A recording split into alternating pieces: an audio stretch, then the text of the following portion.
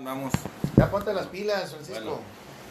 Bueno, sí, esta enseñanza de sola escritura es para nuestros hermanos que ya la conocen, pues es para refrescarles la memoria. Para los que no la conocen, es una enseñanza de las dos principales que enseñan nuestros hermanos protestantes.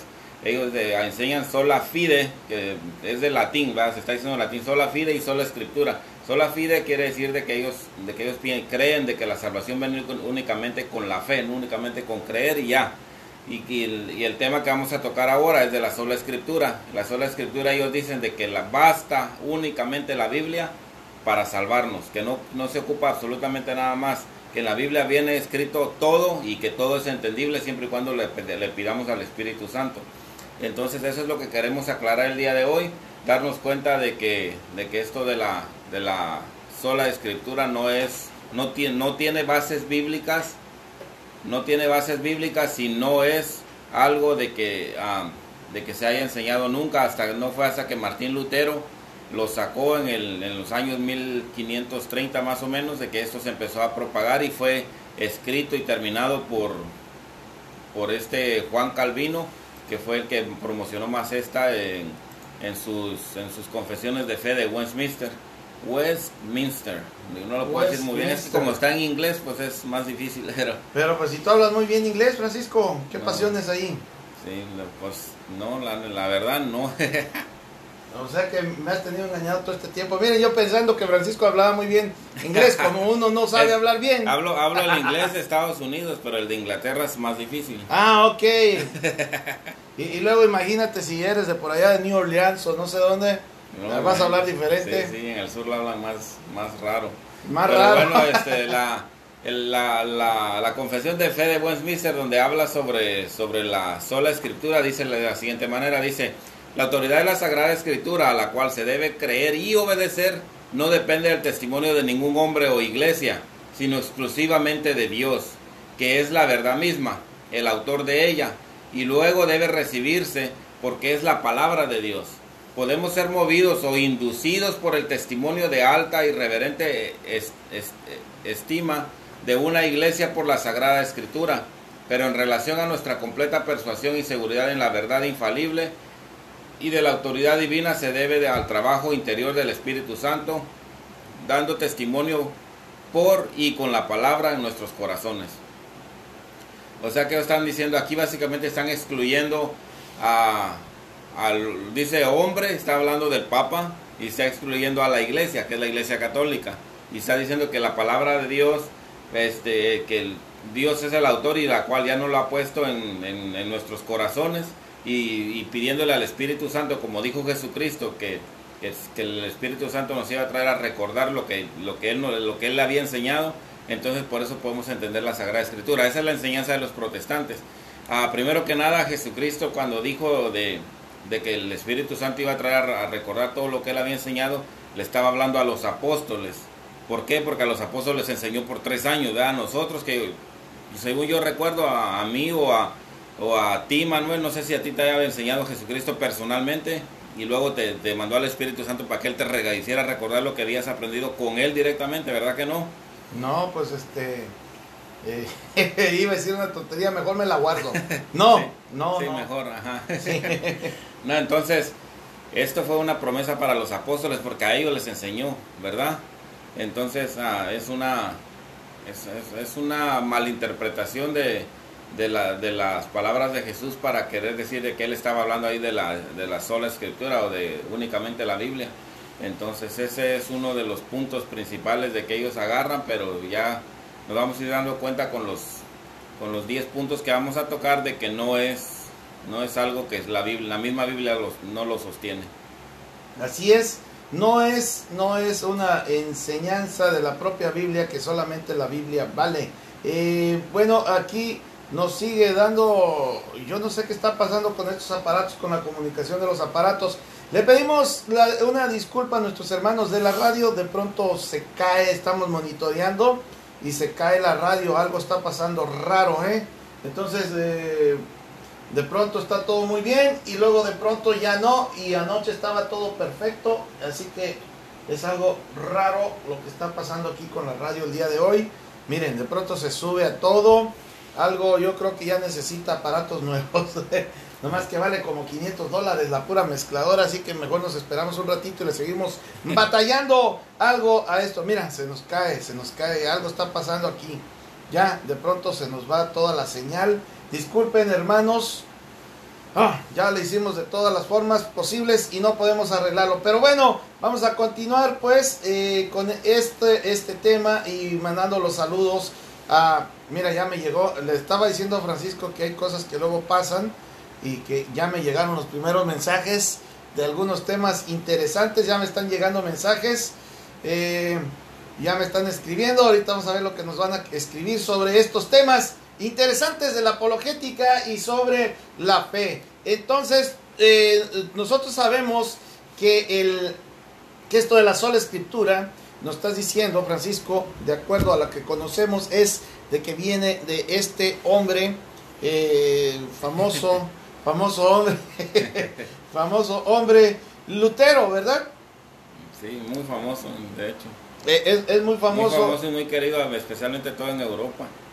Sí, es muy famoso, muy querido, tan querido como que en el mismo Vaticano tiene, en Roma, la ciudad de Roma, tiene una escultura grande donde se le ha homenajeado como un testigo del Evangelio.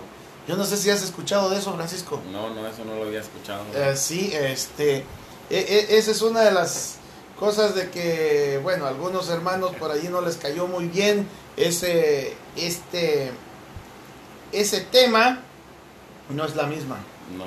Entonces no les cayó muy bien ese tema de que le hicieran una escultura a este señor Lutero en la misma Roma, ¿verdad?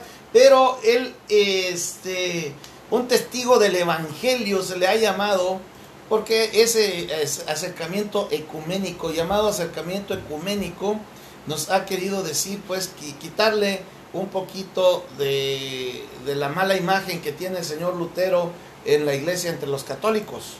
Entonces, eso ha sido un acercamiento, un intento de acercarse con nuestros hermanos no católicos. Sin embargo, nosotros católicos tenemos que tener algo muy firme en nuestra cabeza. La mayoría o todas las tesis, las famosas 95 tesis, dentro de las cuales está sola escritura, de los que estamos hablando hoy, la sola escritura que solamente la Biblia vale, no son verdaderas, son conclusiones a las que llegó este señor Lutero, y que dijo, solamente la Biblia vale. Pero ¿sabes una de las cosas por las cuales dijo eso, Francisco? Okay. Es porque de esa forma cada persona que tuviera cada sacerdote que quisiera alejarse, obispo que quisiera alejarse de Roma, del Papa, de la comunión con Roma, de obedecer lo que Roma decía, entonces tan fácil como decir, yo solamente obedezco a la Biblia. Y por eso hay tantas comunidades eclesiales en el mundo, tantos grupitos de no católicos. Hay muchos sí, esto no le hace, no pasa nada aquí, el WhatsApp. Hay tantos grupos que dicen, no, yo no estoy de acuerdo con yo pienso esto otro, yo pienso lo otro, yo pienso acá, y nadie tiene así como una verdadera obediencia a una doctrina, que venga una doctrina inamovible, como lo es la Iglesia Católica. Los demás grupos, pues discúlpenos, pero no tienen una seriedad en este sentido. La única iglesia, o sea, la única iglesia que hay o que es de Cristo, y lo decimos así, es la Iglesia Católica. Y la Iglesia Católica, una de las cosas que nos critican tanto los hermanos no católicos, que dicen solamente la Biblia vale, dicen precisamente por el catecismo, por el magisterio de la Iglesia, es que nosotros tenemos un depósito de fe en donde sabemos que allí tenemos la verdad revelada por el Espíritu Santo a nuestros primeros padres, a los primeros sacerdotes, primeros obispos, a las primeras comunidades, a los primeros cristianos, y de allí viene compendiado toda la explicación de las Escrituras. Entonces nosotros tenemos tres pilares, ¿verdad? Es el magisterio de la Iglesia, lo que enseña la Iglesia, la sagrada tradición, lo que de forma oral, la forma hablada se fue transmitiendo de un obispo a otro, de un apóstol a otro, o de un apóstol a toda una comunidad. Esa es la sagrada tradición. Y nosotros tenemos eso, no solamente la Biblia, no solamente la Biblia. Es como si tú vas, y se los quiero compartir a todos ustedes, hermanos, y Francisco, es como si hay un evento donde va la policía y hay un reporte de policía. Digamos, nos detiene la policía en un lugar, y ahí nos dice a nosotros la policía, deténganse porque traen una luz mala. Hay testigos afuera. Tu luz, la luz que tienes ahí, de pronto no estaba bien. Sí, no estaba bien. Sin embargo, bueno, uno sabe que te van a detener, ¿verdad? Y te bajas. Te baja policía, hace un reporte, él escribe algo. Después te dice otra cosa a ti, de palabra. Te dice, tenga, aquí está, ahí está su regalito, el ticket. Vaya y páguelo, la multa. Y hay testigos ahí que escucharon, van 3, 4 en el carro contigo, 3 digamos, 3 personas, para que sean 4 al final. Entonces, uno alcanzó a oír algo, uno no escuchó que fue por la luz, pero se dio cuenta, entonces lo escribe, ellos después lo escriben, o tal vez alguno nada más lo platica. Tanto vale lo que escribió uno como lo que platicó el que estuvo presente, el testigo. Tanto vale lo que uno escribió como lo que el otro. Y luego está la versión oficial del policía, del oficial. Está esa versión oficial, ¿ok? Y luego uno de esos testigos dice, bueno, de aquí, y yo pues soy un escritor, digamos que es un muchachito que escribe en su escuela, en el periódico de la escuela, y empieza a relatarlo en su escuela, y lo escribe, dice, miren, yo estuve presente en tal lugar así, así, y saco la enseñanza, o aprendo yo, que tenemos que revisar nuestras luces, porque si no revisamos las luces, nos puede detener la policía, y nos dan un ticket. Entonces, esa ya es la enseñanza compendiada en algo, que sería como el catecismo, ¿sí? Y fíjate, es muy bueno el ejemplo, Sí. y viéndolo, ampliándolo un poquito más. Ajá. Cuando te dan un ticket, cuando un policía te da un ticket por una infracción, no te pone, te doy este ticket porque tienes quebrado ya explicado, te pone un código, te dice, te di el ticket por esta infracción número 245-3, ponle. Ajá. Entonces ya quien no sabe de las leyes ni nada de eso va a leer y pues, ¿qué dice esto? No entiendo. Sí. Porque es como que venir alguien y diga, no, déjate, te lo interpreto, te dio el ticket porque estabas manejando mal o porque estabas haciendo esto, tal vez no es eso, pero te lo está diciendo, y ahí es como se va creando y cada quien te va dando su opinión de lo que es. Sí. Pero si vas directamente al depósito de la ley o lo que está escrito en la ley, ahí te dice, te dio el ticket porque tenías una luz quebrada. Entonces, Ajá. así es la Biblia también, no podemos ir y leerla, pero si no entendemos qué es lo que está escrito ahí, tenemos que ir a quien se le dejó esa Biblia o esa autoridad para interpretarla, que es la Iglesia Católica. Entonces ese es el punto principal y es muy buen ejemplo el que das. Es que ahí están los evangelistas que cada uno lo vio de un punto de vista, uno no alcanzó a oír todo, pero supo que lo detuvieron y después lo escribe. Están los testigos que esa ya es la tradere, la sagrada tradición, que lo dicen de palabra, no lo escribieron, pero estuvieron presentes. Están está el que lo vio así directamente y que dijo con señales, ¿no? Eran tantos peces, yo lo vi, y recogieron tantos canastos. Ok, yo estaba allí. Pues metió los dedos en los costados de Cristo, de esa forma, y está lo oficial, lo que queda asentado en el depósito de la fe, y que nosotros tenemos confianza de que van a ser los guardianes de esa misma fe, que es la iglesia. Entonces, todo eso nosotros tenemos, no solamente, y escúchenlo bien, no solamente la Biblia, como católicos no tenemos solamente la Biblia, pero vamos a ver qué es, de qué se trata más. Vamos a hacer una pausa, Francisco, y volvemos en un instante, ¿no? Claro que sí. Ahorita que regresemos vamos a entrar ya de lleno a lo que es esa enseñanza y vamos a tocar 10 puntos para que nos demos cuenta de qué es y por qué no es algo basado en la Biblia ni nada por el estilo, y mucho menos que se haya enseñado antes. Entonces, 10 puntos al regresar en la siguiente hora. Ok, ya de lleno, dice Mirna Solórzano, very nice, very nice. Así, a ver, seguimos con este tema del día de hoy. Saludos a todos nuestros hermanos que se encuentran en el canal Bendición de Dios, en el YouTube. Saludos a nuestros hermanos de la fanpage de Bendición de Dios, también a la fanpage de Radio Católica Internacional. Recuerden, somos Radio Católica Internacional. Saludos a nuestros hermanos de la 107.5 de FM, Radio El Redentor, en Ovalle, Chile. Saludos a Baltimore Express Radio, a nuestros hermanos de Julis Católico. Adelante, Francisco. Te vas a sacar sin aire por andar hablando así.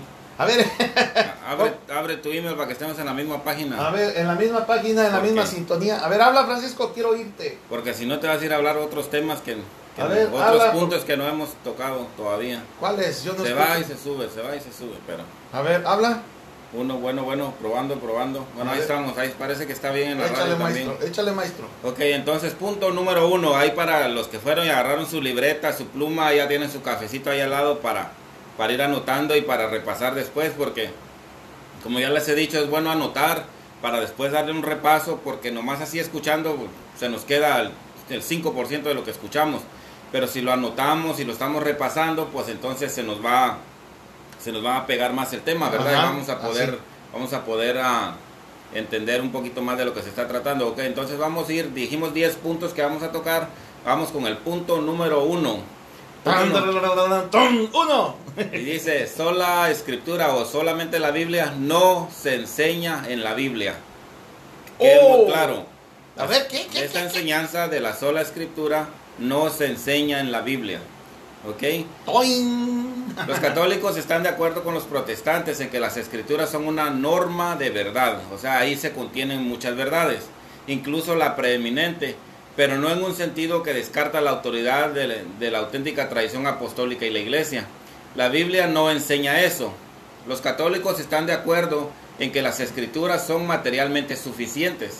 En otras palabras, en este punto de vista, toda doctrina verdadera puede encontrarse en la Biblia, aunque solo sea implícita e indirectamente por deducción. Pero ningún pasaje bíblico, repito, ningún pasaje bíblico enseña que las escrituras son la autoridad formal o la regla de fe aisladas de la iglesia y la tradición. Sola escritura o solamente la Biblia ni siquiera se puede deducir de los pasajes implícitos que vienen escritos en la Biblia. Entonces, básicamente estamos diciendo de que la mayoría de las, bueno, no la mayoría, todas las doctrinas que enseña la iglesia vienen explícita o implícitamente en la Biblia.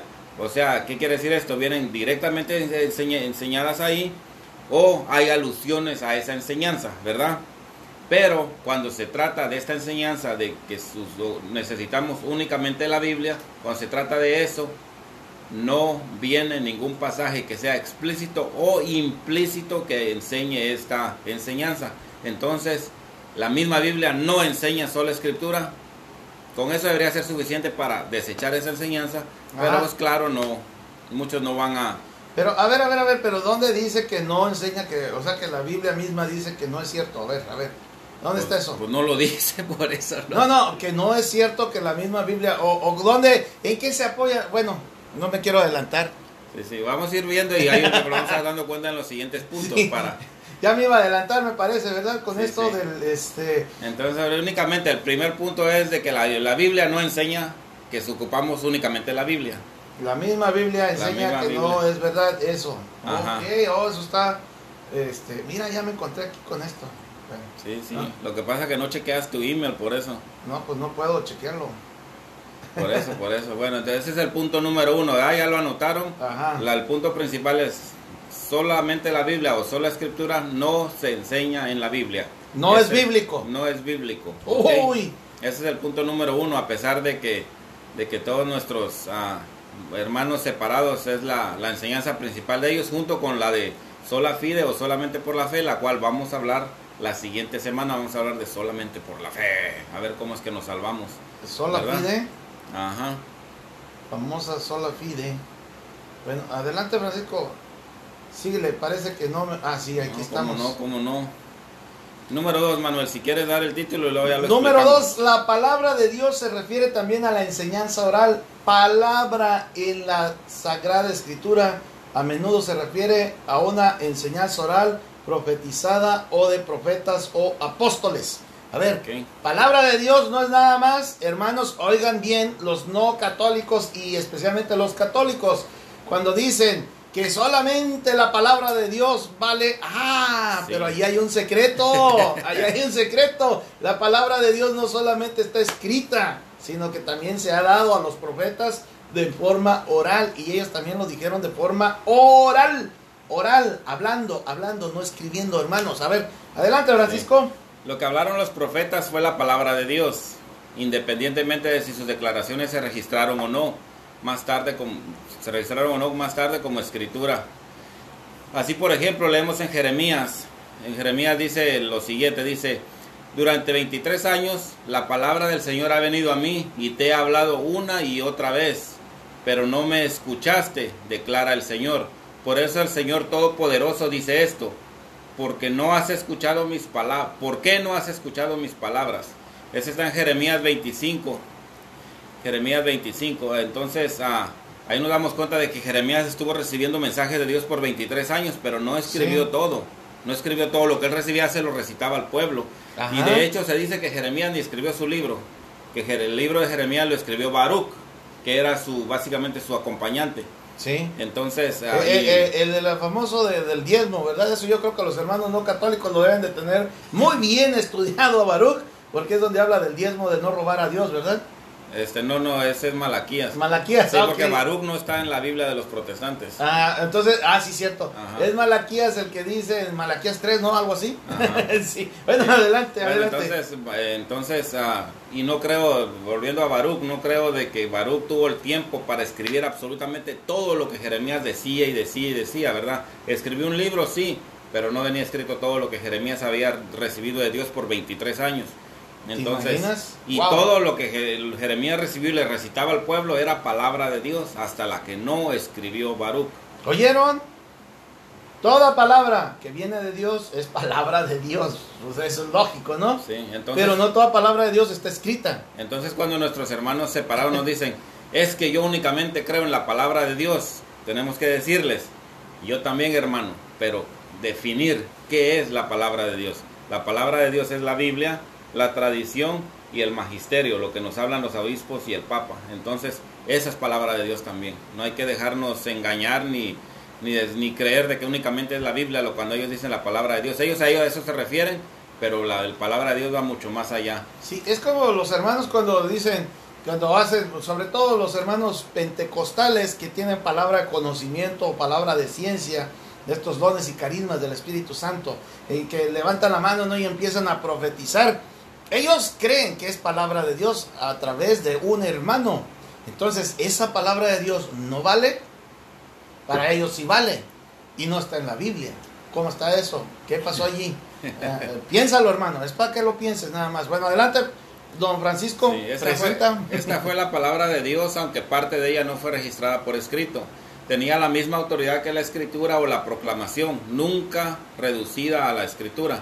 Esto fue verdad también de la predicación apostólica. Cuando las frases palabra de Dios o palabra del Señor aparecen en Hechos y las cartas, casi siempre se refieren a predicación oral, no a las escrituras. Vamos a ver un ejemplo, dice de la siguiente manera, en 1 Tesalonicenses capítulo 2 versículo 13 dice: cuando recibiste la palabra de Dios que escuchaste de nosotros, no la aceptaste como la palabra de los hombres, sino como lo que realmente es, la palabra de Dios. 1 Tesalonicenses capítulo 2 versículo 13.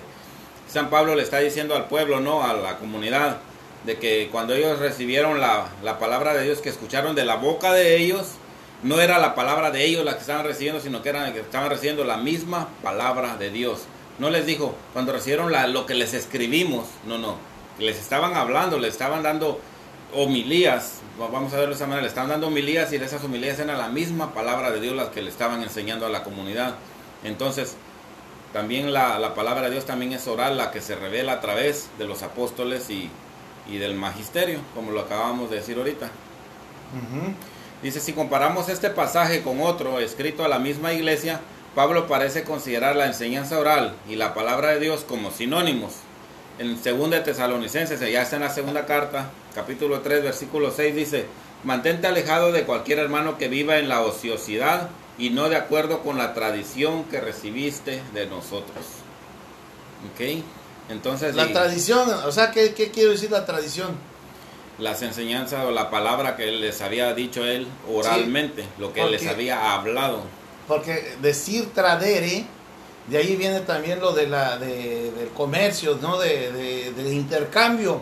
Tradere es como ese diálogo, como esa forma de transmitir de forma oral, de forma hablada, no escrita.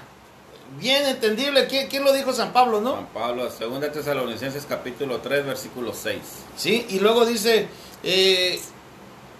escuchaste la palabra que les dijimos, que les hablamos. No está diciendo te mandé una carta y ya, ahí decía, y al final decía epístola de San Pablo según no sé qué. No decía nada de eso.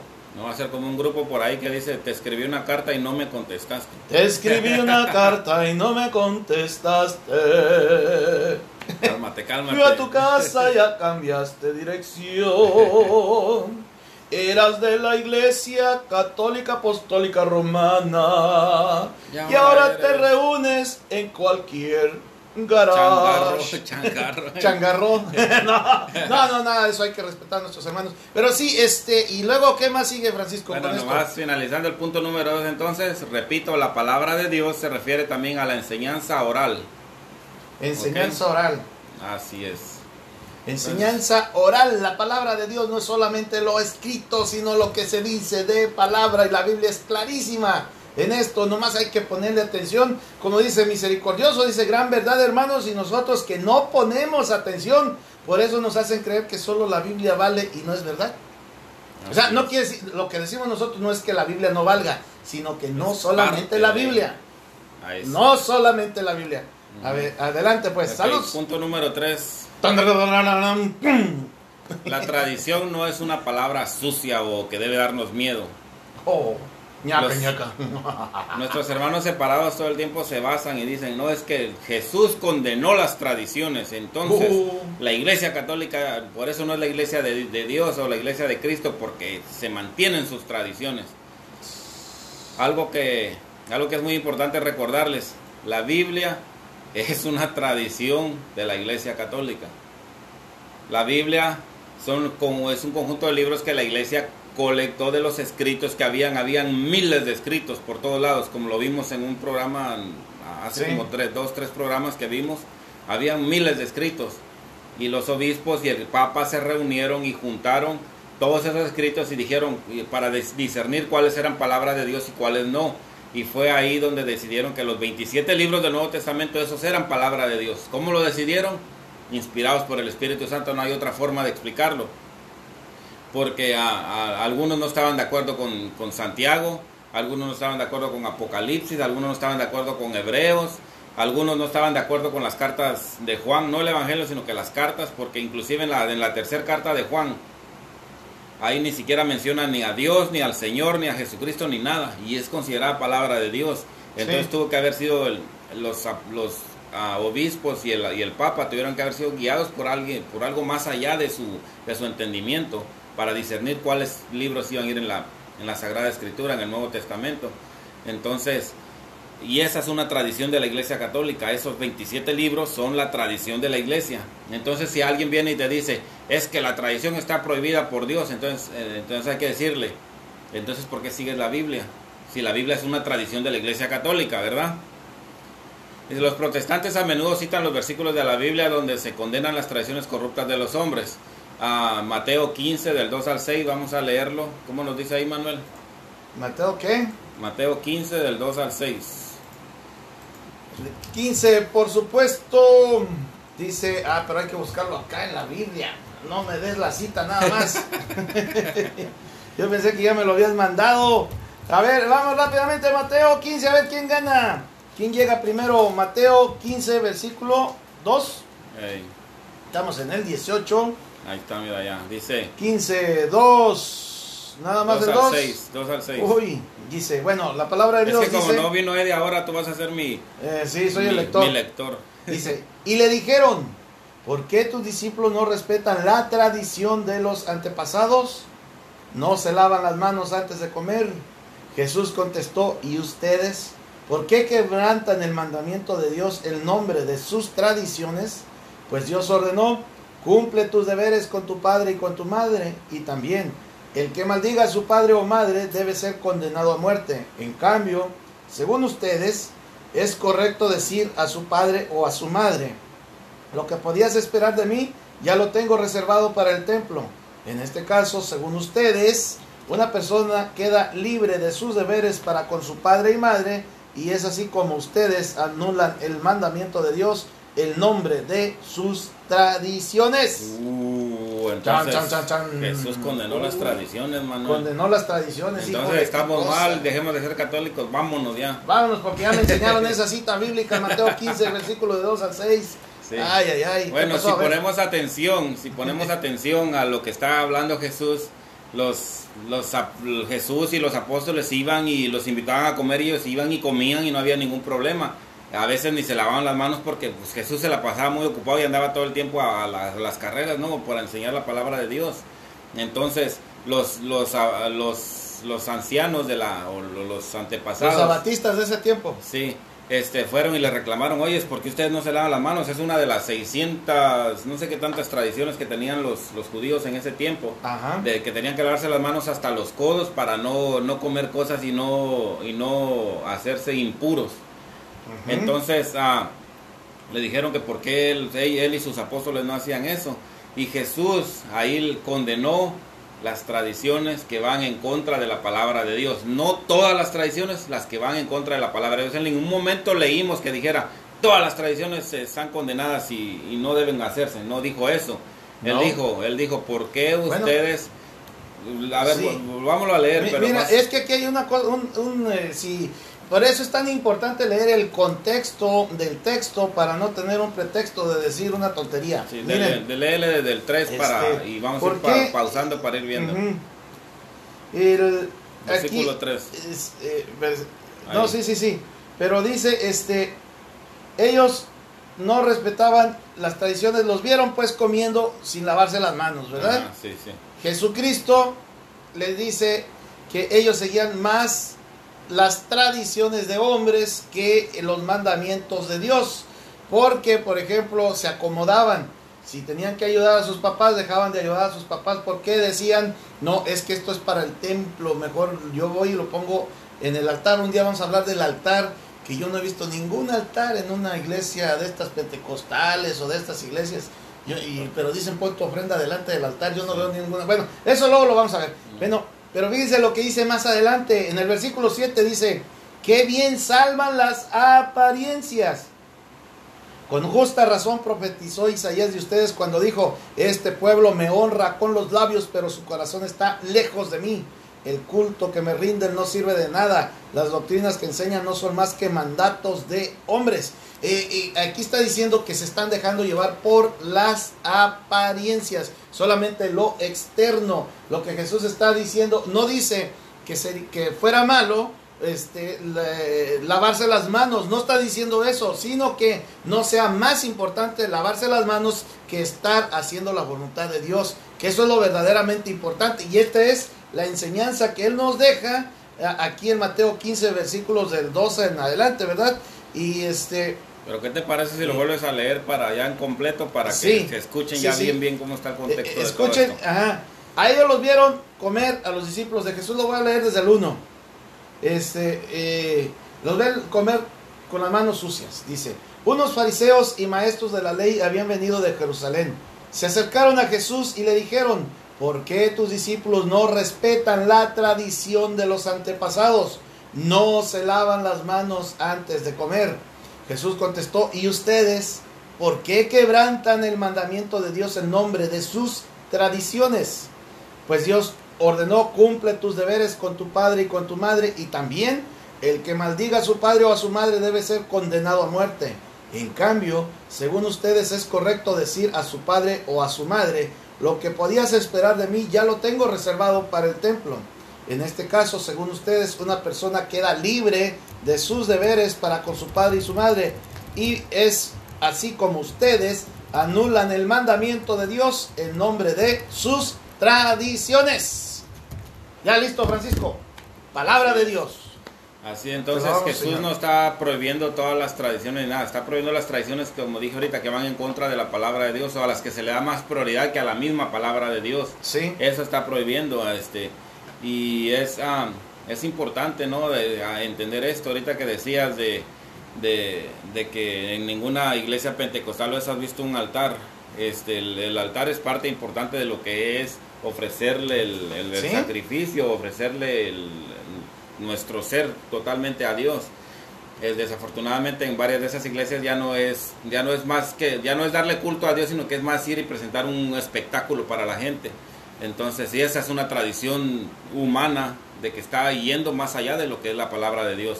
Porque como hemos visto en otros programas también, la misa es el culto más perfecto que le podemos ofrecer a Dios.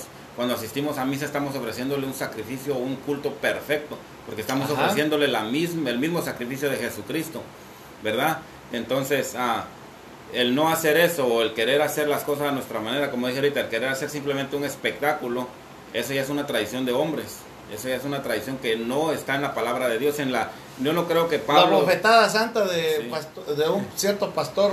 Yo no creo de que Pablo en una de sus misas se paró y empezó a gritarles a todo mundo y decir 50,000 veces amén para que la gente le siguiera, y contratar una banda para que se escuchara más ruido y poner cámaras y todo eso. No creo que Pablo haya hecho eso.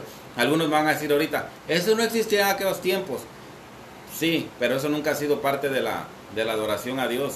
La adoración a Dios, como vuelvo a repetir, es la Santa Misa. Y quien no lo hace de esa manera está haciendo tradiciones humanas, está sobrepasando la palabra de Dios, y esas son las tradiciones que Jesucristo condenó.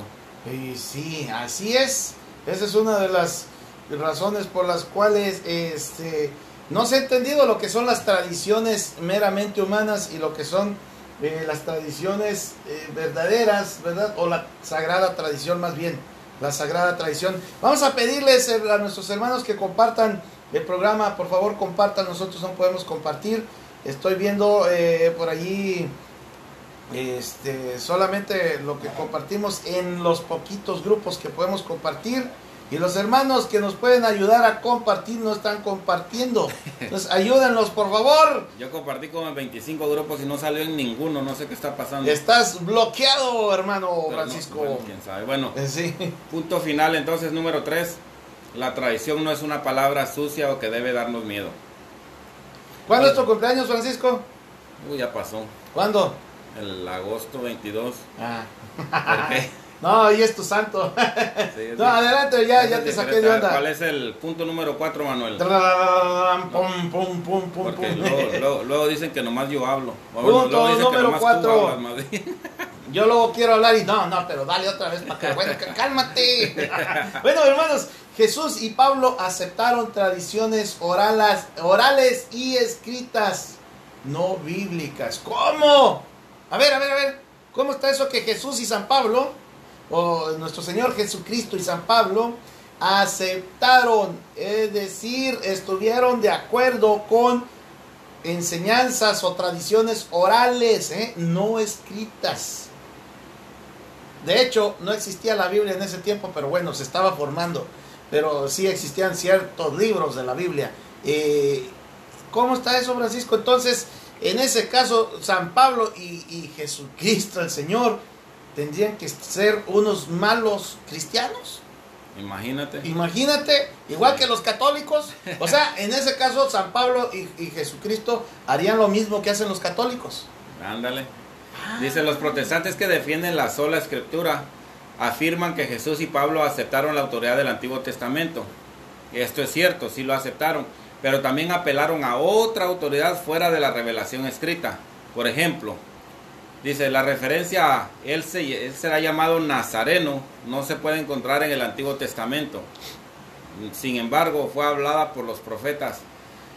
En Mateo 2:23 lo podemos ver.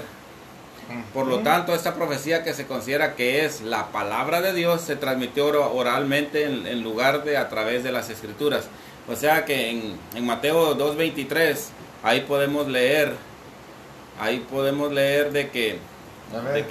iba a ser llamado el Nazareno. Avísame, Francisco, para estar listo. Mateo 2:23. Es que a Eddie nomás se escucha el versículo, ya lo tiene listo, en cambio tú no estás preparado. No, pues es que yo no soy el lector, pero ahorita, mira, cuando hay limones haces limonada, Francisco. Sí. A ver, Y léelo, se fue léelo a como vivir, dice.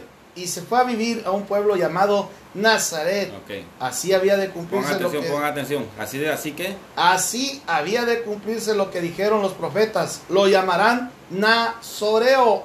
o Nazareno. Sí. Ok. Y si leemos el Antiguo Testamento, podemos leerlo 1000 veces el Antiguo Testamento. En ninguna parte del Antiguo Testamento vamos a encontrar que diga que al Cristo se le iba a conocer como el Nazareno o el Nazareo. En ningún lado lo vamos a encontrar. Entonces esta fue una tradición que venía oralmente a través de los profetas y que se mantuvo a través de los siglos. Oye, vamos a decirle a nuestros hermanos que nos dicen que solamente lo que está en la Biblia, entonces vamos a decirle y nos vamos a sentar, nos vamos a tomar un cafecito y le vamos a decir, ¿sabes qué? Búscanos, ¿dónde está eso en la Biblia? ¿Sí? ¿Qué te Inclusive parece? hay una iglesia por ahí que se dice la iglesia del Nazareno y pues imagínate que dice que era una tradición como dijeron los profetas. Sí, ¿Cuáles profetas? ¿Quién sabe? Porque no está registrado. Y se fue a vivir a un pueblo llamado Nazaret, así había de cumplirse lo que dijeron los profetas, lo llamarán Nazareno. Lo que podemos encontrar, y les voy a dar una pista nada más porque yo soy medio curiosón y me gusta, no es que le llamarán Nazareno, no. Lo que dice la palabra de Dios, no que le llamarán así, sino que va a ser un nazireo. O sea, no porque es nazareno de Nazaret, no, sino nazireo o un apartado para Dios o un consagrado a Dios. Como Sansón, así es, miren lo que dice en Jueces 13:5. Es diferente, ¿eh? Sin embargo, ya se traduce al Nuevo Testamento de otra forma. Dice, pues el hijo que darás a luz será un nazireo de Yahvé.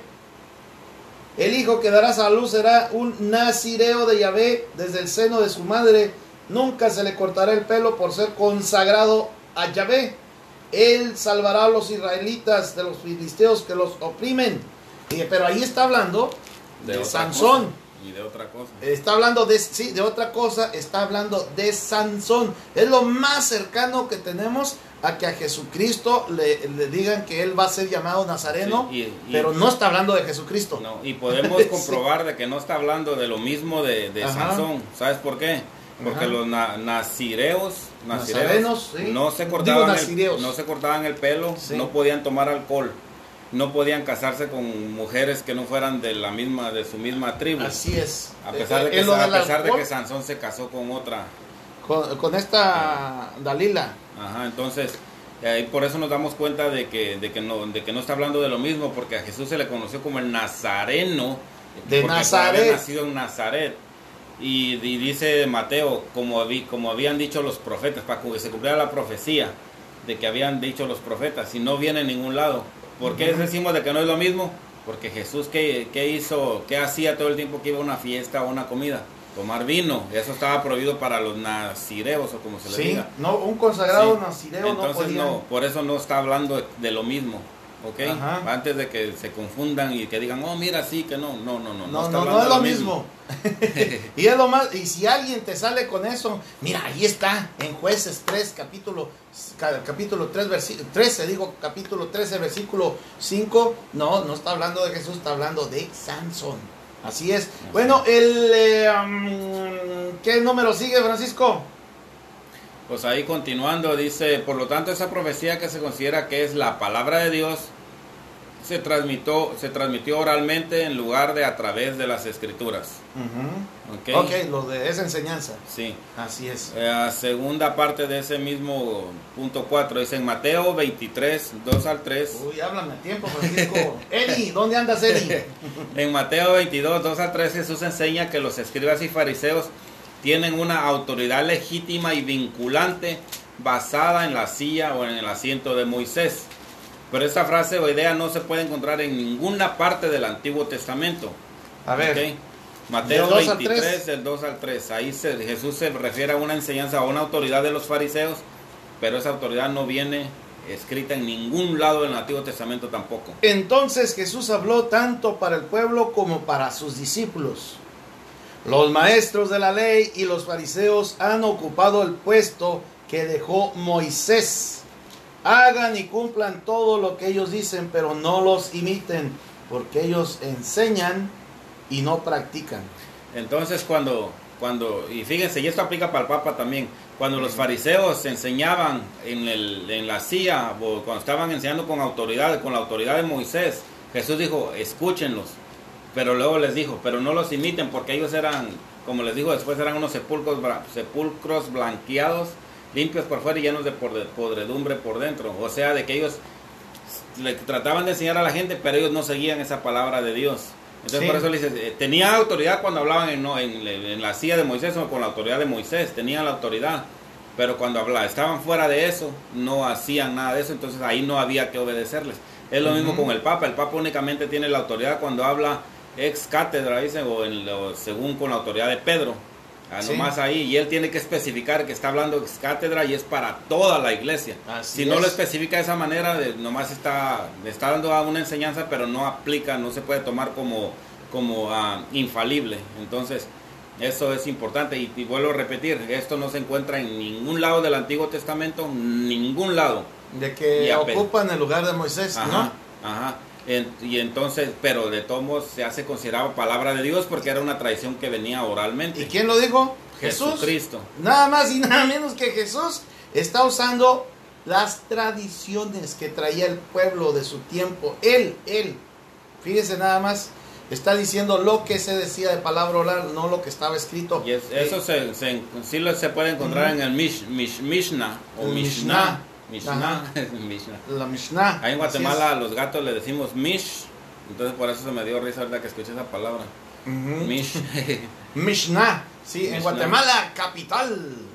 Entonces, esto era algo que originalmente se pasaba oral entre los fariseos, pero sí, después se escribieron las enseñanzas de los mismos fariseos, que no era parte del Antiguo Testamento, pero ellos lo tomaban como sus tradiciones o como sus enseñanzas que iban pasándose de uno al otro. Sí, así es. Bueno, vamos a hacer una pausa porque ya son las 6:30 de la mañana aquí en Phoenix, Arizona. Son las 7:30 de la mañana en República Dominicana, donde está la sede iba a decir de Apologética en Línea. Ese es el programa de la sede de Radio Católica Internacional, una señal bajada del cielo.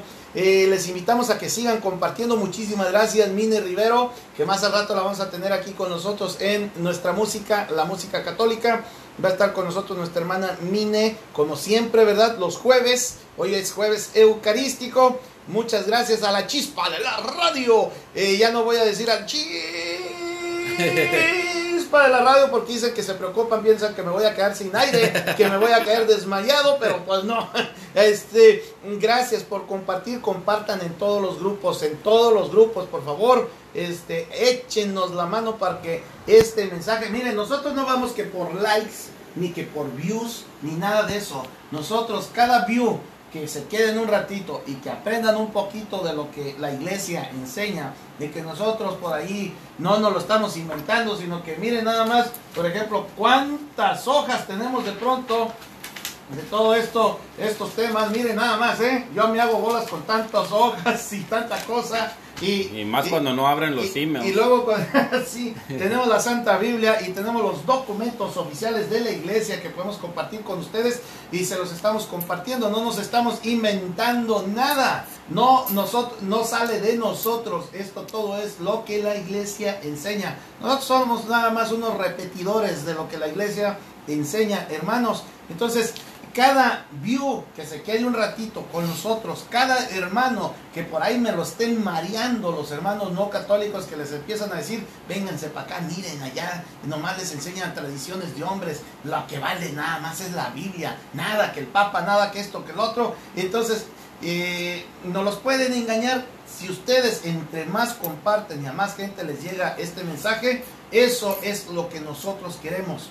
No queremos likes. No queremos views, nosotros queremos llegar a todos los más hermanos que se puedan, y que el mensaje del Evangelio de Cristo Jesús y la verdad que está contenida en la Iglesia Católica llegue a todos los que podamos. De eso se trata, por eso evangelizamos al compartir, pero ya mucho bla bla bla y sí. Poca música. Sí, vámonos a regresar, vamos a terminar este punto 4 y vamos a seguir con los otros 6 que nos faltan en el poquito tiempo que nos va a quedar, pero regresamos en un instante. No me olvidan, pero grábenlo por favor, hermanos no católicos que estén viendo este programa, pongan atención. Hermanos católicos que tienen amigos no católicos que los están yendo a visitar, a tocar las puertas y que ya los traen, como dice Mine, que la traen a ella, que no la dejan en paz. Miren, los invitamos a tener una serie de debates aquí, en esta mesa, con estos micrófonos, ante todo este público, ante todos nuestros hermanos. No es público como comercial, yo digo público porque están escuchando, ¿verdad? Pero ante toda esta iglesia, nuestros hermanos que están escuchando, aquí los esperamos. Están invitados cordialmente, claro, con ciertas reglas. ¿Cuáles son las reglas? Pues las reglas son de que sea un diálogo, no un monólogo, un diálogo, o sea, hablar uno, hablar otro, que haya un moderador, porque luego en algunos temas hay algunos hermanitos que ya cuando se ven medios perdidones, brincan de un lado. Estás hablando de la iglesia y luego dicen, no, sí, pero y el Papa hace esto y lo otro. Hey, espérate, estamos hablando de la iglesia. Pero luego, la iglesia católica, que luego, ¿quién dijo que los bautizaran de niños? Y ya los andas correteando para todos lados. Y yo veo a Francisco que está medio desesperado por seguir con el tema, siente que no vamos a terminar. Pero hermanos, nunca terminamos por tu culpa. Es mi culpa. Empecemos a hacer esa invitación. Les hacemos la invitación de verdad a que vengan aquí, y aquí debatimos los temas que ustedes quieran sobre la fe. Bueno, adelante Francisco, seguimos pues. Sí, para terminar eso de que Jesús y Pablo aceptaron tradiciones orales y que no están escritas en la Biblia, ya hablamos de Mateo 2:23, donde dice que Jesús iba a ser conocido como el Nazareno, lo cual no viene para que se cumpliera una profecía, lo cual no viene en ninguno de los escritos. Hablamos también de la silla de Moisés, de la autoridad de los fariseos, que tampoco viene escrito en el Antiguo Testamento. También en 1 de Corintios capítulo 10 versículo 4, Pablo se refiere a una roca que siguió a los judíos a través del desierto del Sinaí. En el Antiguo Testamento no dice nada acerca de tal movimiento milagroso, pero en la tradición rabínica sí. Los rabinos era una tradición oral que pasaron desde los tiempos de Moisés, de que una roca seguía a los israelitas. Esa roca sabemos que es Jesucristo, ¿verdad? Sí. También Janes y Jambres se opusieron a Moisés, dice San Pablo en 2 Timoteo 3 versículo 8. Estos dos hombres no se pueden encontrar en el pasaje relacionado del Antiguo Testamento en Éxodo o en ninguna otra parte del Antiguo Testamento. Entonces simplemente son puntos que tenemos que ver para que veamos de que las tradiciones Jesús las seguía y los apóstoles las seguían, aunque no estuvieran escritas, la palabra de Dios, ¿verdad? Ellos lo consideraban palabra de Dios aunque no estaba escrito explícitamente. Así es, dice Luis Martínez que él no debate, que él defiende. Ah, bueno. ¿Está bien? Qué bueno. Sí. Dice Mine Rivero, exacto, Luis Martínez, eso es lo difícil, más que les expliques, al último siguen aferrados a su creencia. Sí, compartir la palabra de Dios o la apologética no es para convencer a nadie, nunca vas a convencer a nadie. Tienen que tener esa decisión por sí solos de querer convertirse. Yo he escuchado testimonios, una infinidad de testimonios de personas que se han convertido al catolicismo, grandes teólogos protestantes que se han convertido. Y pero no estás hablando de Scott Hahn, ¿verdad? Entre varios, Scott Hahn, Staples, Jimmy Akin, Steve Ray, tantísimos. Steve Ray, ese hombre, de verdad yo quisiera ir un día ya con él a sus viajes, como hace sus videos y todo, a ver si aprendemos algo. Y desafortunadamente lo que ellos escuchaban de la iglesia católica es lo que todo mundo, que crean una iglesia que no existe y es a la iglesia que atacan, y eso es lo que ellos escuchaban. Cuando ellos por sí solos decidieron abrir su corazón y empezar a estudiar o estudiar para atacar más a la iglesia, es cuando se convencieron de que la única iglesia verdadera era la iglesia católica y se convirtieron. Entonces, los buenos y grandes estudiosos protestantes se están haciendo católicos y los los malos malos católicos se católicos están haciendo protestantes. Y lo malo es de que los malos católicos que se hacen protestantes ya se creen unos sabios de la iglesia católica cuando no conocen absolutamente nada tampoco. Entonces hay que tener cuidado con todo eso, pero continuemos porque si no... ¡Adelante, caminante! Punto número 5. Los apóstoles ejercieron la autoridad en el concilio de Jerusalén, que lo leemos en el libro de los Hechos de los Apóstoles, capítulo 6. Mira. Dice, en el concilio de Jerusalén vemos a Pedro y Santiago hablando con autoridad. Este concilio hace un pronunciamiento autoritario, citando al Espíritu Santo, que era obligatorio a seguir para todos los cristianos. Ok, entonces allí están tomando una decisión que no estaba en la Biblia, ¿verdad? Así es. Y bueno, y luego Dice, porque dice de esta manera el versículo, dice, porque ha parecido bien al Espíritu Santo y a nosotros no imponerles una carga mayor que estas cosas necesarias, que se abstengan de lo que ha sido sacrificado a los ídolos y de la sangre y de lo que se estrangula y de la falsedad de castidad.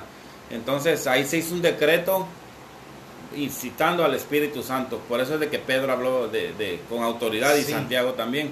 En el siguiente capítulo leemos que Pablo, Timoteo y Silas viajaban a través de las ciudades y las escrituras dicen que les entregaron para observar las decisiones a las que habían llegado los apóstoles y ancianos que estaban en Jerusalén. Entonces, ese decreto que hizo Pedro y Santiago, luego Pablo, Timoteo y Silas empezaron a viajar por todas las ciudades cercanas llevando ese mensaje de Pedro y Santiago, de que ellos habían tomado la decisión basados en el Espíritu Santo y con la autoridad que el mismo Jesús le había dado en Mateo 16:18 y Mateo 18:18. Ok, entonces aquí estamos hablando que Pablo y Silas están enseñando lo que nosotros conocemos como el magisterio.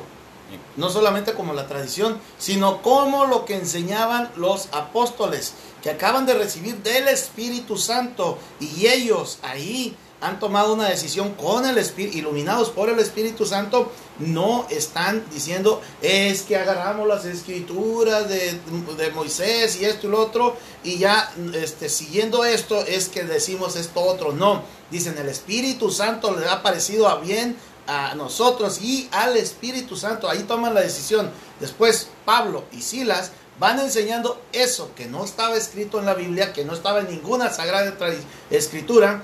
Van y lo dicen y dicen, enseñan a los demás judíos o a primeros cristianos a hacer aquello que no estaba escrito, que había sido apenas revelado, a decisión apenas tomada por el primer concilio, el concilio de Jerusalén, y eso se llama el magisterio. San Pablo lo siguió el magisterio, la enseñanza de los apóstoles. Bueno, adelante, Así es. hermano. Sigue con el punto 6. Punto número 6. ¡Pum! ¡Pum! Fariseos, saduceos y la tradición oral y extra bíblica.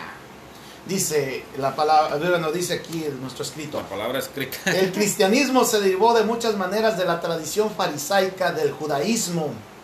Los saduceos, por otra parte, rechazaron la futura resurrección del alma, la vida futura, recompensas y retribuciones, demonios y ángeles y el predestinarismo.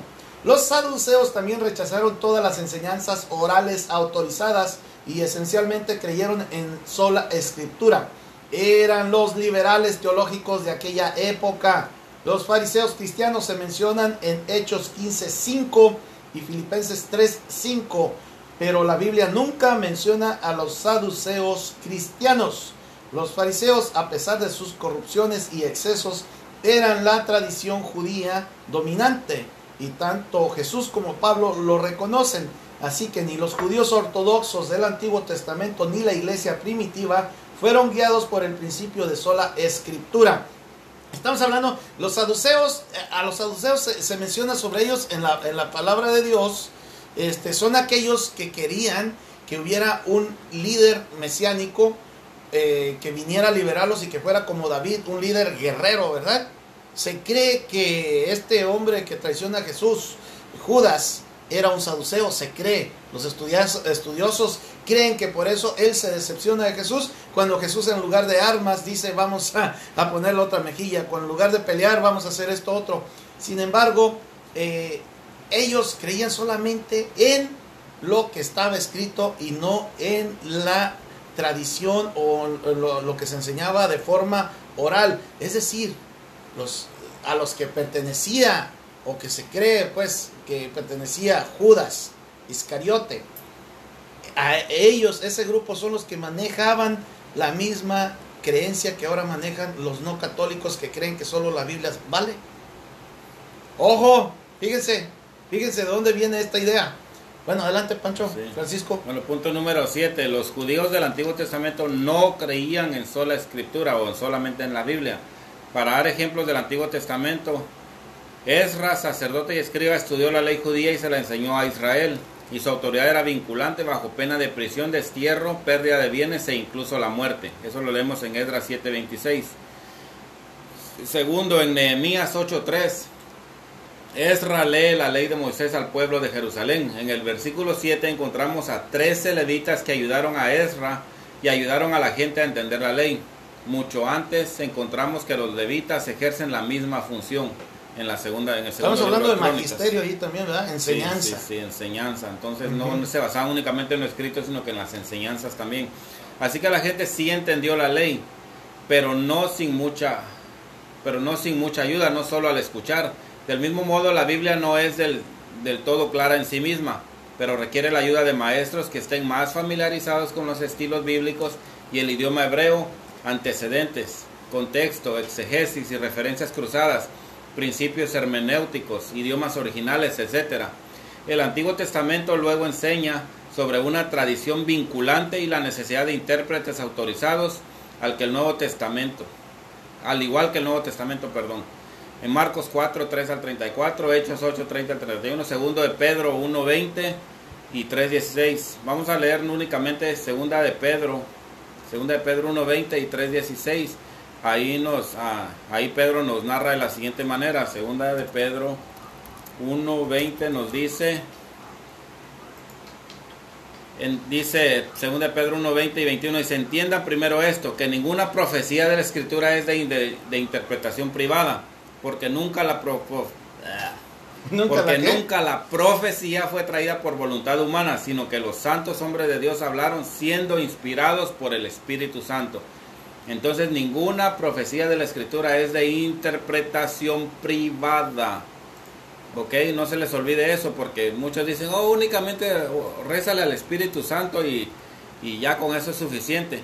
Segunda de Pedro 3:16 dice, está hablando de las cartas de Pablo, y dice que casi todas sus cartas, hablando en ella de estas cosas, entre las cuales hay algunas cosas difíciles de entender, las cuales los indoctos e inconstantes tuercen, como también tuercen las otras escrituras para su propia perdición.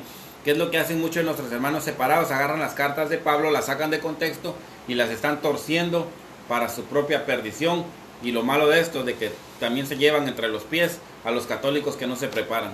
Sí, ¿no? Y sobre todo para pedir diezmos, es lo que yo veo, que terminan invariablemente en pedir diezmo, y es terrible esto, porque ¿de qué va a servir ser millonarios aquí, tener aviones, tener grandes templos, grandes congregaciones, si al final de cuentas eso no te va a llevar al cielo, sino que te va a llevar más bien para abajo?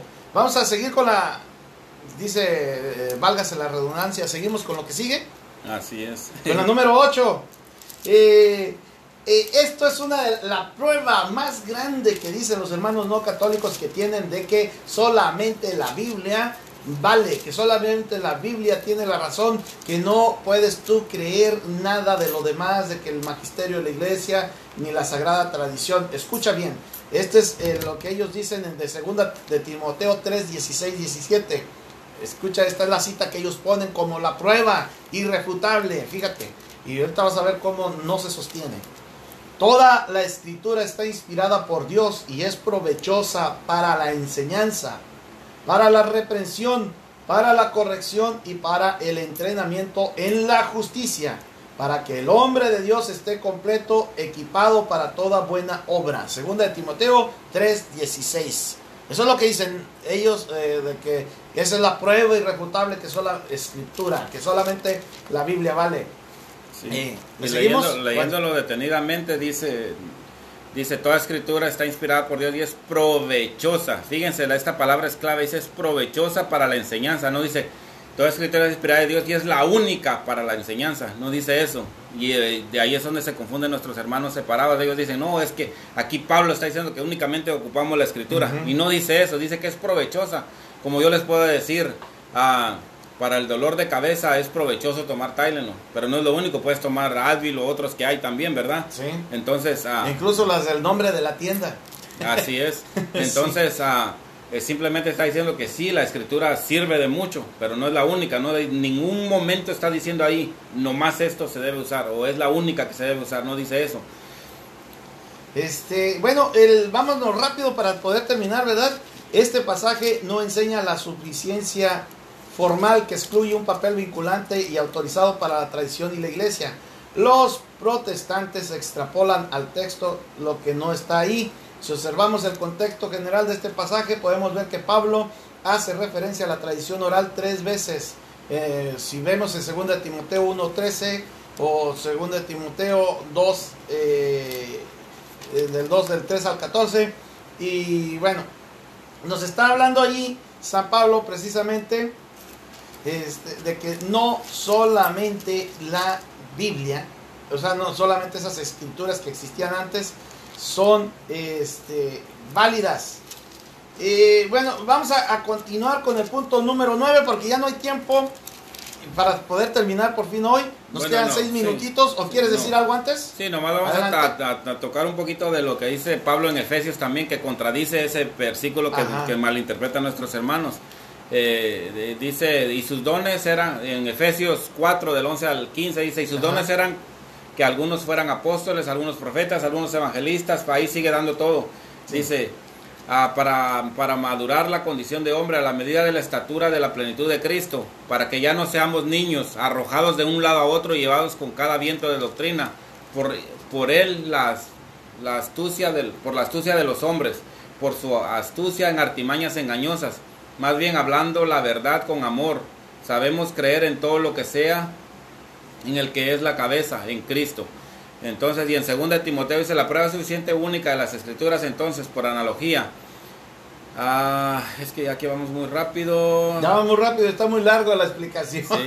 Bueno, básicamente Pablo dice de que nos mantengamos firmes en lo que son las tradiciones, ya sea escritas o oral. Sí, y una de las cosas que dice en Efesios 4, por ejemplo, dice, el creyente cristiano está equipado, construido, unido a la unidad y madurez, e incluso preservado de la confusión doctrinal por medio de la función de enseñanza de la iglesia.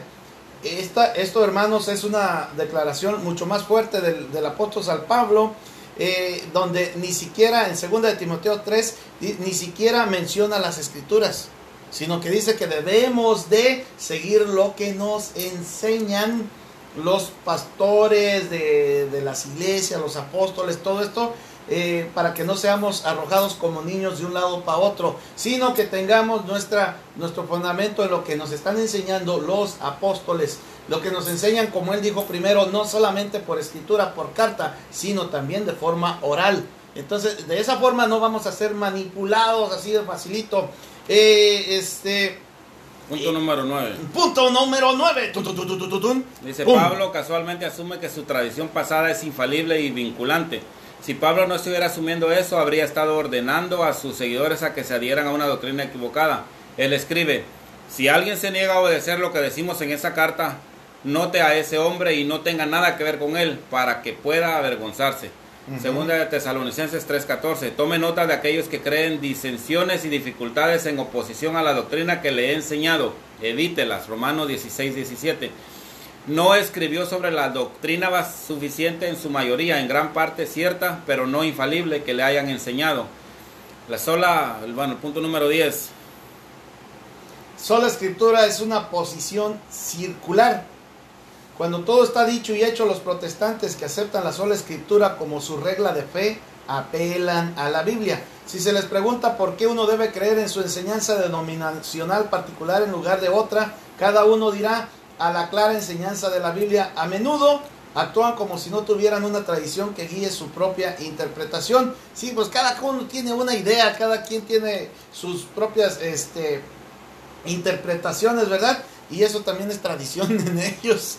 Esa es una tradición.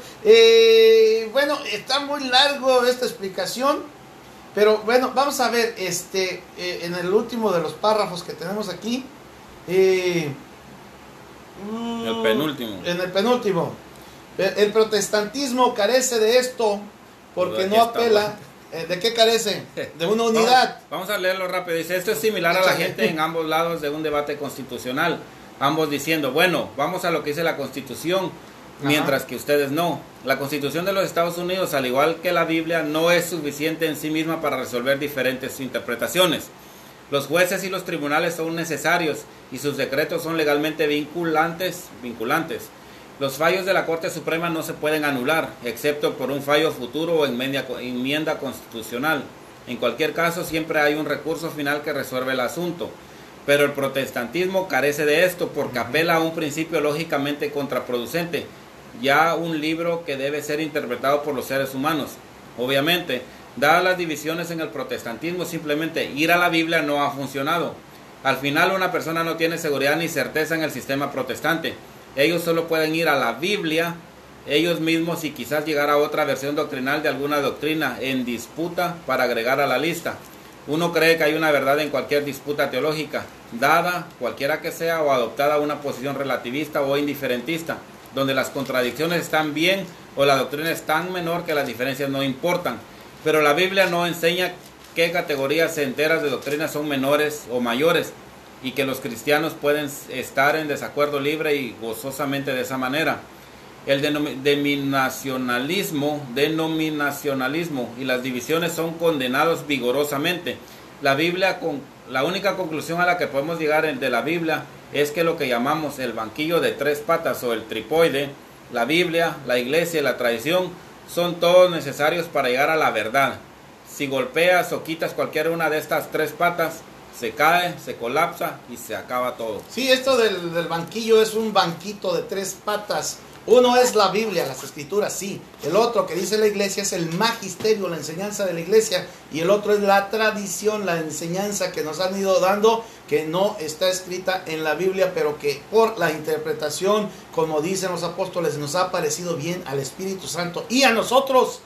Y entonces San Pablo mismo se apega a lo que hacen los sínodos, el primer sínodo de apóstoles en Jerusalén, de San Pablo y Silas van y lo enseñan. Ellos, los primeros cristianos, hicieron eso, enseñaron lo que el magisterio dijo, que no estaba escrito en la palabra de Dios antes. Entonces, hermanos, nosotros católicos no creemos en la sola escritura, nosotros creemos en la totalidad que es ese famoso tripié, la escritura, la enseñanza de la iglesia y la tradición con mayúscula. Y bueno, no creemos solo en la Santa Escritura, por lo que decía ahorita en el último punto, de muchas diferencias que hay de puntos de vista.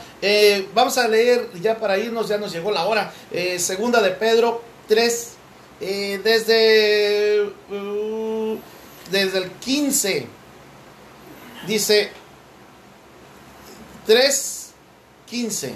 Segunda Pedro 3:15. Consideren que las demoras de nuestro Señor son para nuestra salvación, como lo escribió nuestro querido hermano Pablo, con la sabiduría que le fue dada.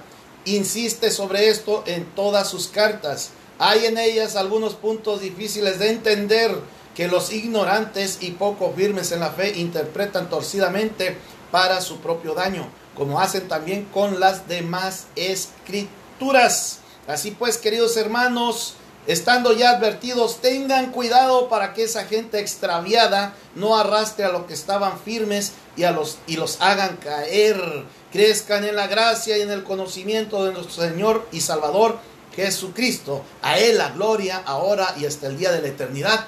Amén. Amén. Así es. Y bueno, Francisco, sí, son las 7:2. Sí, ya para terminar nomás, segunda Tesalonicenses 2:15, nos mismo San Pablo nos dice: por lo tanto, hermanos, manténganse firmes y conserven las tradiciones que les hemos enseñado, ya sea de palabra o por carta. De palabra o por carta, las tradiciones. Manténganse firmes en esas. Nos vemos. Gracias a todos. Bendiciones. Que Dios los siga cuidando. Hasta rato, ¿no? Así es. Con Miguel Rivero. Bueno, listo. Hasta rato. Ya. Salimos del radio porque no queremos que nos fusilen hoy. Hermanos que están en vivo aquí en el canal de YouTube, muchísimas gracias. Le hemos echado como segunda, tercera velocidad para poder terminar a tiempo, ¿verdad, sí, Francisco? Sí. Dice, muy buena idea, hermano Manuel, así hace el padre Luis, bueno, es que el teclados a veces no nos funcionan. Luis Toro, amén. O sea, sobre hacer, yo creo que estos, dice Luis, que no debates, pero bueno, diálogos o lo que tú quieras, como le quieras decir, una de esas reuniones con nuestros hermanos no católicos. Dice Daisy Gil, amén, gracias, bendiciones hermano, dice Mine Rivero, feliz jueves eucarístico, dice Maribel Torres.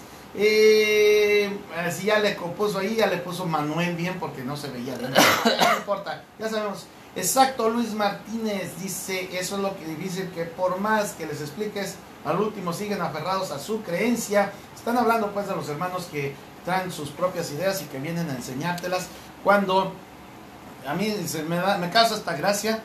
A mí han venido a tocarme, bueno, infinidad de veces, pero cuando se dan cuenta que tú hablas con ellos y que usas la misma Biblia y que les preguntas y ya no vuelven, así de sencillo. Me ha tocado muchas veces que van y tocan y una vez ahí están ahí unos platicando y me están diciendo y les empiezo en una calle y enfrente estaba su congregación y están allí dos queriendo evangelizarme y les digo, mira, es que no es así, hermano, agarra tu Biblia bien y léele así, así.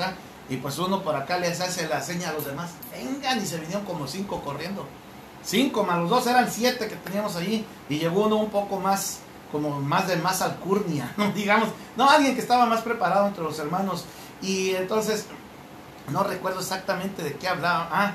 Todo lo que ates y desates en la tierra será atado y desatado en el cielo también. Eso que le está diciendo, esa certeza que le está diciendo Jesucristo a San Pedro. Y llega el hermano y no sabían ellos, los que me estaban evangelizando según ellos, o enseñando, no sabían la explicación esta. Llega uno que es más estudiado de ellos y le preguntan y todo, y ¿sabes qué les dijo? Dice, sí es cierto, Jesús está diciendo que lo que ellos aten y desaten aquí va a ser atado y desatado arriba. Y le digo, ¿y a quién se lo está diciendo? Pues a Pedro, a San Pedro. Ok. Y bueno, y siguió así. Ya después ya no dijeron nada, se fueron. Muchas gracias, hermanitos, y bla, bla, bla, bli, bli, bli, blu, blu, blu, y que se van. También los hermanos testigos de Jehová que van y te tocan la puerta, están un ratito ahí, les hablas con la verdad de la misma Biblia, porque eso es lo que hace la apologética, aunque nosotros no tenemos como la única verdad a la Biblia, no, tenemos la Biblia, el magisterio y la sagrada tradición. Recuérdalo bien, católico, no solamente la Biblia. Entonces, cuando nosotros les empezamos a responder con la misma Biblia, es decir, ¿te acuerdas tú cuando la gente jugaba así como apuestitas de alguna cosa, juegos? Decían, te voy a dar chance, te voy a dar ventaja, que corrían, por ejemplo, y le dabas unos pasos más al otro, que cuando alguien es más bueno para correr más rápido, decía, te doy chance, te doy ventaja, y el otro iniciaba más adelante. Entonces, hagan de cuenta que cuando nosotros dialogamos con los hermanos no católicos y que usamos solamente la Biblia, es como darles chance todavía. Y aún así se demuestra con la misma Biblia, como hace el Padre Luis Toro, Martín Zavala, o quién es más, Scott Hahn, todos los apologistas, se demuestra con la misma Biblia que la misma Biblia no lo es todo.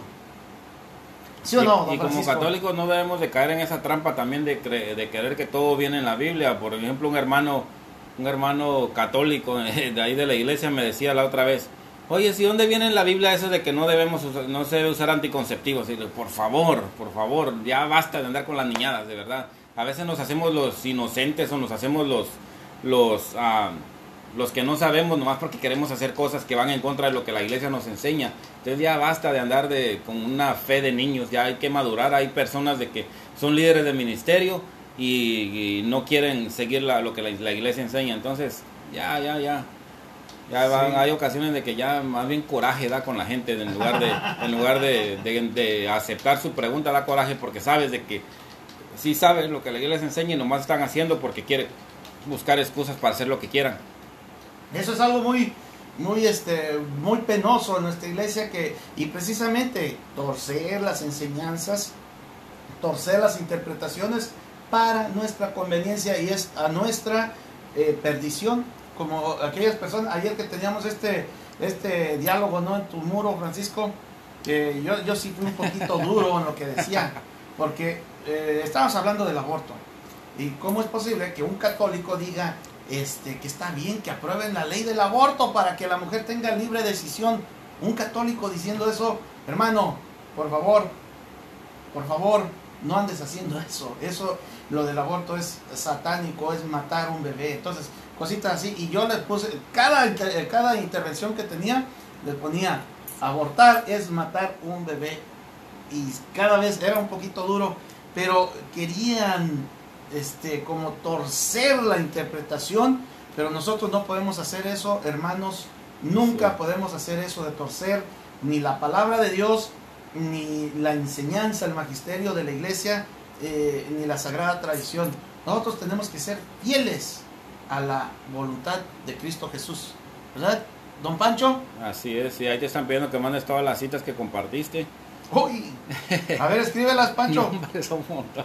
Miren, pero bueno, lo más acuérdense y tengan muy en mente, 2 Tesalonicenses 2:15, ahí mismo Pablo dice, manténganse firmes en todas las tradiciones que les hemos enseñado, ya sea de palabra o escritas, y esa se la puede dar, y le tratan de sacar la vuelta, pero no hay vuelta de sacarle a eso. Pero puedes compartir el tema completo como lo teníamos escrito. Y, ahí va. Como lo escribí muy rápido, hay unos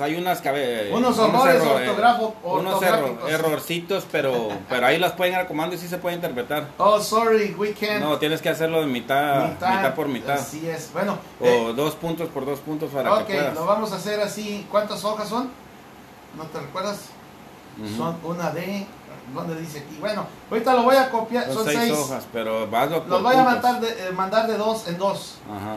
Todo el tema completo lo van a encontrar en Ya lo estás copiando todo otra vez. No, señor, estamos en la hoja número... No sé, pero ahí va. Ahí va. A ver, se los vamos a compartir. Mejor leer toda la Biblia, dice Luis Martínez. Sí, ¿verdad? No, ¿verdad? Bueno, ahí va. La hoja número 1. Vamos con la hoja número 2 para que ustedes puedan tener esta enseñanza completa. Está bien. En la número 2, ahí va la hoja número 2, copy. Entonces, hermanos, vamos a estar listos. Todo el tiempo cuando hablamos con un hermano que no comparte nuestra misma doctrina, hay que tener en cuenta y enfocarnos todo el tiempo en los puntos principales, porque ellos van a tratar de sacar la vuelta, como esto que habla Manuel sobre el aborto. Hablábamos del aborto y todo el tiempo de lo que menos hablamos es del bebé. Todo el tiempo hablamos la decisión de la mujer, de que quién es el hombre para decirle, de que es el cuerpo de la mujer, de que hay mucha pobreza en el mundo, de que son buenos los anticonceptivos, de que eso ayuda a prevenir los abortos. Se habla de todo eso y se olvida todo el tiempo que a quien se le está dando la pena de muerte es al bebé. Entonces, acuérdense, y en todos los temas hay que enfocarnos en los puntos principales, no en los puntos secundarios. No sirve de nada que hablemos de la pobreza, de los derechos de la mujer, de este y del otro, si nos estamos olvidando de que a quien se está sacrificando es al bebé. ¿Okay? Sí, y no importa, lo hagan consciente o inconscientemente, matar a un bebé es un asesinato y punto, hasta ahí se acabó. Dice Mine Rivero, no solo es matar a un bebé, es matar a muchas generaciones. Pues claro, porque es un padre de familia, madre de familia en potencia. Aunque también puede ser un sacerdote, ¿verdad? Pero va a matar muchas más generaciones en cuanto a enseñanza y administración de sacramentos. Pero es gravísimo, matar a un bebé. ¿A dónde cabe? ¿En qué cabeza cabe? Pero bueno, no es el tema, es sola escritura hoy, de solamente la Biblia vale. Que debemos de meternos un día de estos, una de apologética en línea, hablar completamente de todos los puntos del aborto, hasta los puntos que no van, pero para que nos demos cuenta y tengamos una idea general de todos los puntos que usan para atacar y cómo es ilógico cuando se olvidan completamente del bebé. Sí. Como le dije ayer al último, si lo que la mujer tiene en el vientre es simplemente un conjunto de células muertas, no hay ningún problema. Pero si es un bebé que tiene su propio ADN, que tiene sus manos, que tiene sus órganos, tiene su cerebro, tiene todo, entonces ya es un ser humano, y si estás matando a ser humano es un pecado gravísimo todo el tiempo, aunque las leyes lo aprueben. Sí, dice el padre Jorge Loring, aunque una ley se haga que diga que los burros pueden volar, a los burros no les van a salir alas, ni van a volar. Así es. Y vámonos, Manuel, porque se hace tarde. Vámonos. Gracias a todos. Gracias. Ajá, sí, y mira, nada más darle las gracias a Luis Martínez.